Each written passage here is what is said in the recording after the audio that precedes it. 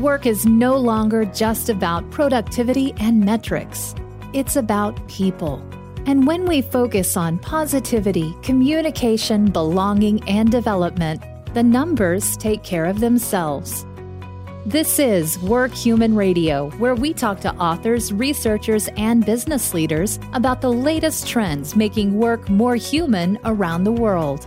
Here's your host, Mike Wood. Welcome back to another edition of Work Human Radio. I'm your host, Mike Wood, and I have one of my favorite people in the office here for our Humans of Work Human. It is John Wambach. John, can you tell everybody kind of like who you are? What do you even do here? I don't know what we pay you for, so yeah, no. I haven't figured that out yet, interestingly enough. So I am the Creative Services Director. I am in the process of building out a project management team to support marketing and other areas of the organization. Awesome. Thank you very much, Mike. Thanks for having me. How long have you been here?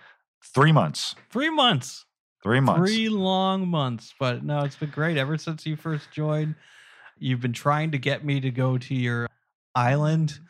I think the island club. So you came up to me one day, and it was probably like 2 months after you worked here, and you said, "Hey, you should come to my island."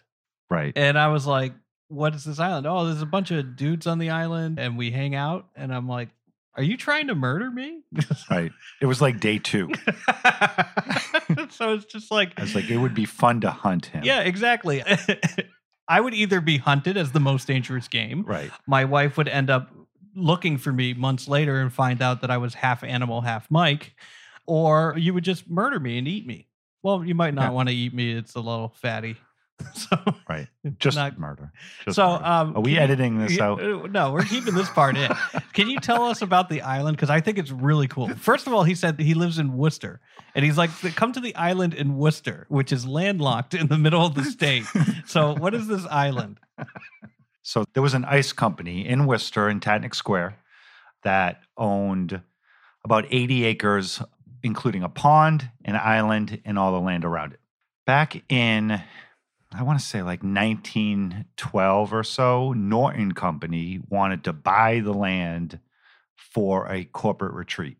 Okay. Local residents pooled their money and ended up buying the property. Okay. So ever since then, it's in a way like any other association.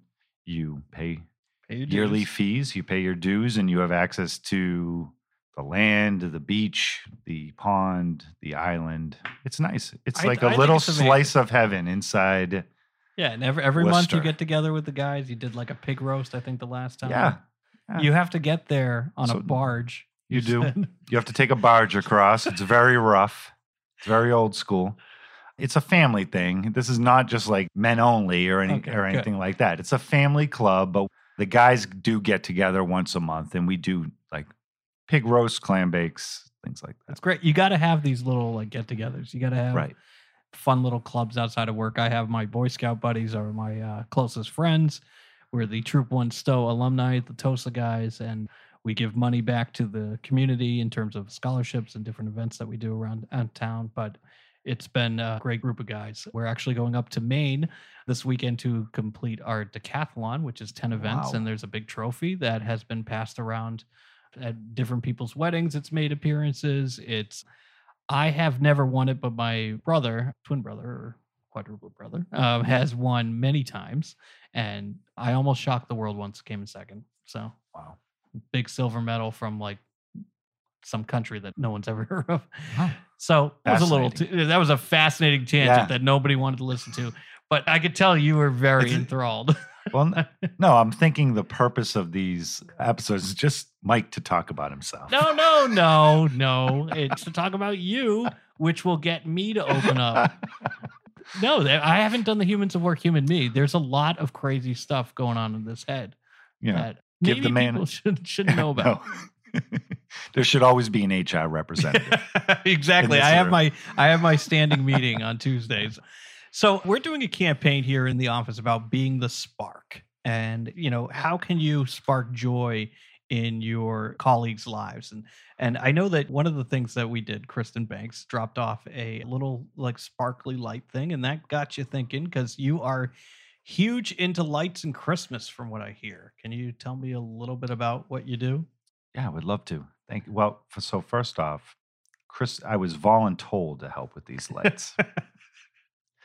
So little did I know, I did not know the extent of what was needed here. But when a box was put in front of me with thousands upon thousands of white lights, I don't know, I did get a little excited. So I'll explain this story. When I was in junior high in Worcester, Christmas lights across the board in the 80s were pretty tacky, right? I set out with the help of my father to make my parents' house the classiest house in the city of Worcester, right? Which is not hard to do. No. But so I got a box of white lights. Never seen white lights before. They were a new thing. And I was like, I'm going to take these white lights and I'm going to decorate my mom's house. She's always wanted this. I'm going to do it for her. So my dad and I proceeded to take 400 lights that first year and cover bushes. Since every single year it has grown 400, 600, 800 to the point of now, 25 years later, we're at 2,800 lights. Oh, wow. I have hired landscape companies to come in and plant new bushes for my parents because their bushes weren't worthy of my light magic, It's just been kind of interesting. One year very early on, oh, by the way, Friday after Thanksgiving. Okay. That's when you put them on? My father and I dedicate the day, Friday, rain or shine, doesn't matter, snow, freezing rain, that's that day we dedicate to the lights. So one morning, little, young John Wambach is eating a leftover apple pie, right? I'm cutting off the tips of black pen caps, okay? Taking the pen caps, cutting them in half. And my father was like, hey, what are you doing? I was like, last year it drove me crazy that when I had to run lights from one bush to another, you could see a horizontal string of lights between bushes. It's interesting because I'm not like this in any other aspect of my life. But I was like, it's driving me crazy. There's no bush there. There shouldn't be a light. So I cut all these pen caps and I was putting them over the lights so it would just be a nice clean effect. So my father, I was like, I'm going to patent this and make a fortune. So the next day, my dad came over and he just threw a bag from, if anyone knows Spags. Is everybody familiar with Spags Maybe here? people here are, but Spags is like a Sam's Club from the 60s, probably we'll say. It's a very old store that I don't even think they had shelves. It was just a bunch of stuff in a warehouse. The best way I can describe it is if you needed a grapefruit and motor oil, the chances are they would both be next to each other in a bin. And, one-stop shopping. It was just very convenient. Yes. So came through this little package from Spags at me, and apparently this has been marketed, beat me to the punch, and I lost out on fame and fortune because of that. Anyway, I digress. So every year it gets better and better. It's never on the house. It's only on bushes, and it has to be perfect. So you've been doing this for a long time. I've been doing this every Friday after Thanksgiving for a long time. I don't even think my mom wants it anymore. Are they still living there? Well, so my father passed away 2 years ago, but it's my thing now. You know what I mean? And it keeps me connected to him. And yes, that would be funny if my mom's. No, my mom lives in Florida. Yeah, exactly. So the day has become bigger than that now, even. We have a big bonfire afterwards. Nice. We fry turkey. It's become, for my side of the family, bigger than Thanksgiving even. Now, at my house, I do the lights in the morning, and then it becomes a huge party. Friends come over. We have the crazy fire and just have a blast. Are you passing the torch to your son? No, he has no interest in this. No interest in this. I was telling Kristen Banks about these 2 Christmas trees we have for the house, artificial trees, right? That came pre-lit. but because I enjoy this so much, I threw away the lights that came on the tree, and every year I relight it. Like, you have to get in there and make sure every branch has a light and has to be just perfect. But when those trees come out, my son locks himself in the room. Like, nobody in my family wants anything to do with this. No. I just turn into a total maniac. However, for the entire season, I would say that both my mom, because of her house, and Sean and Kim, for the work that I put into our own Christmas tree, are like very grateful for the work that goes into this.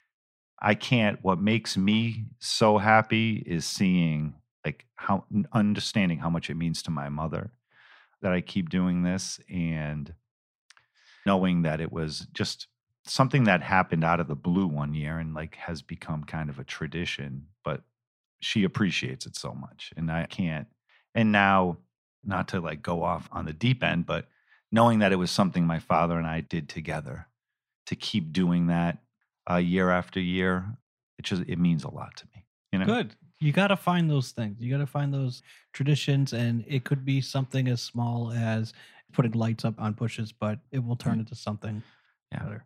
And I feel like you're minimizing the work I do, Mike.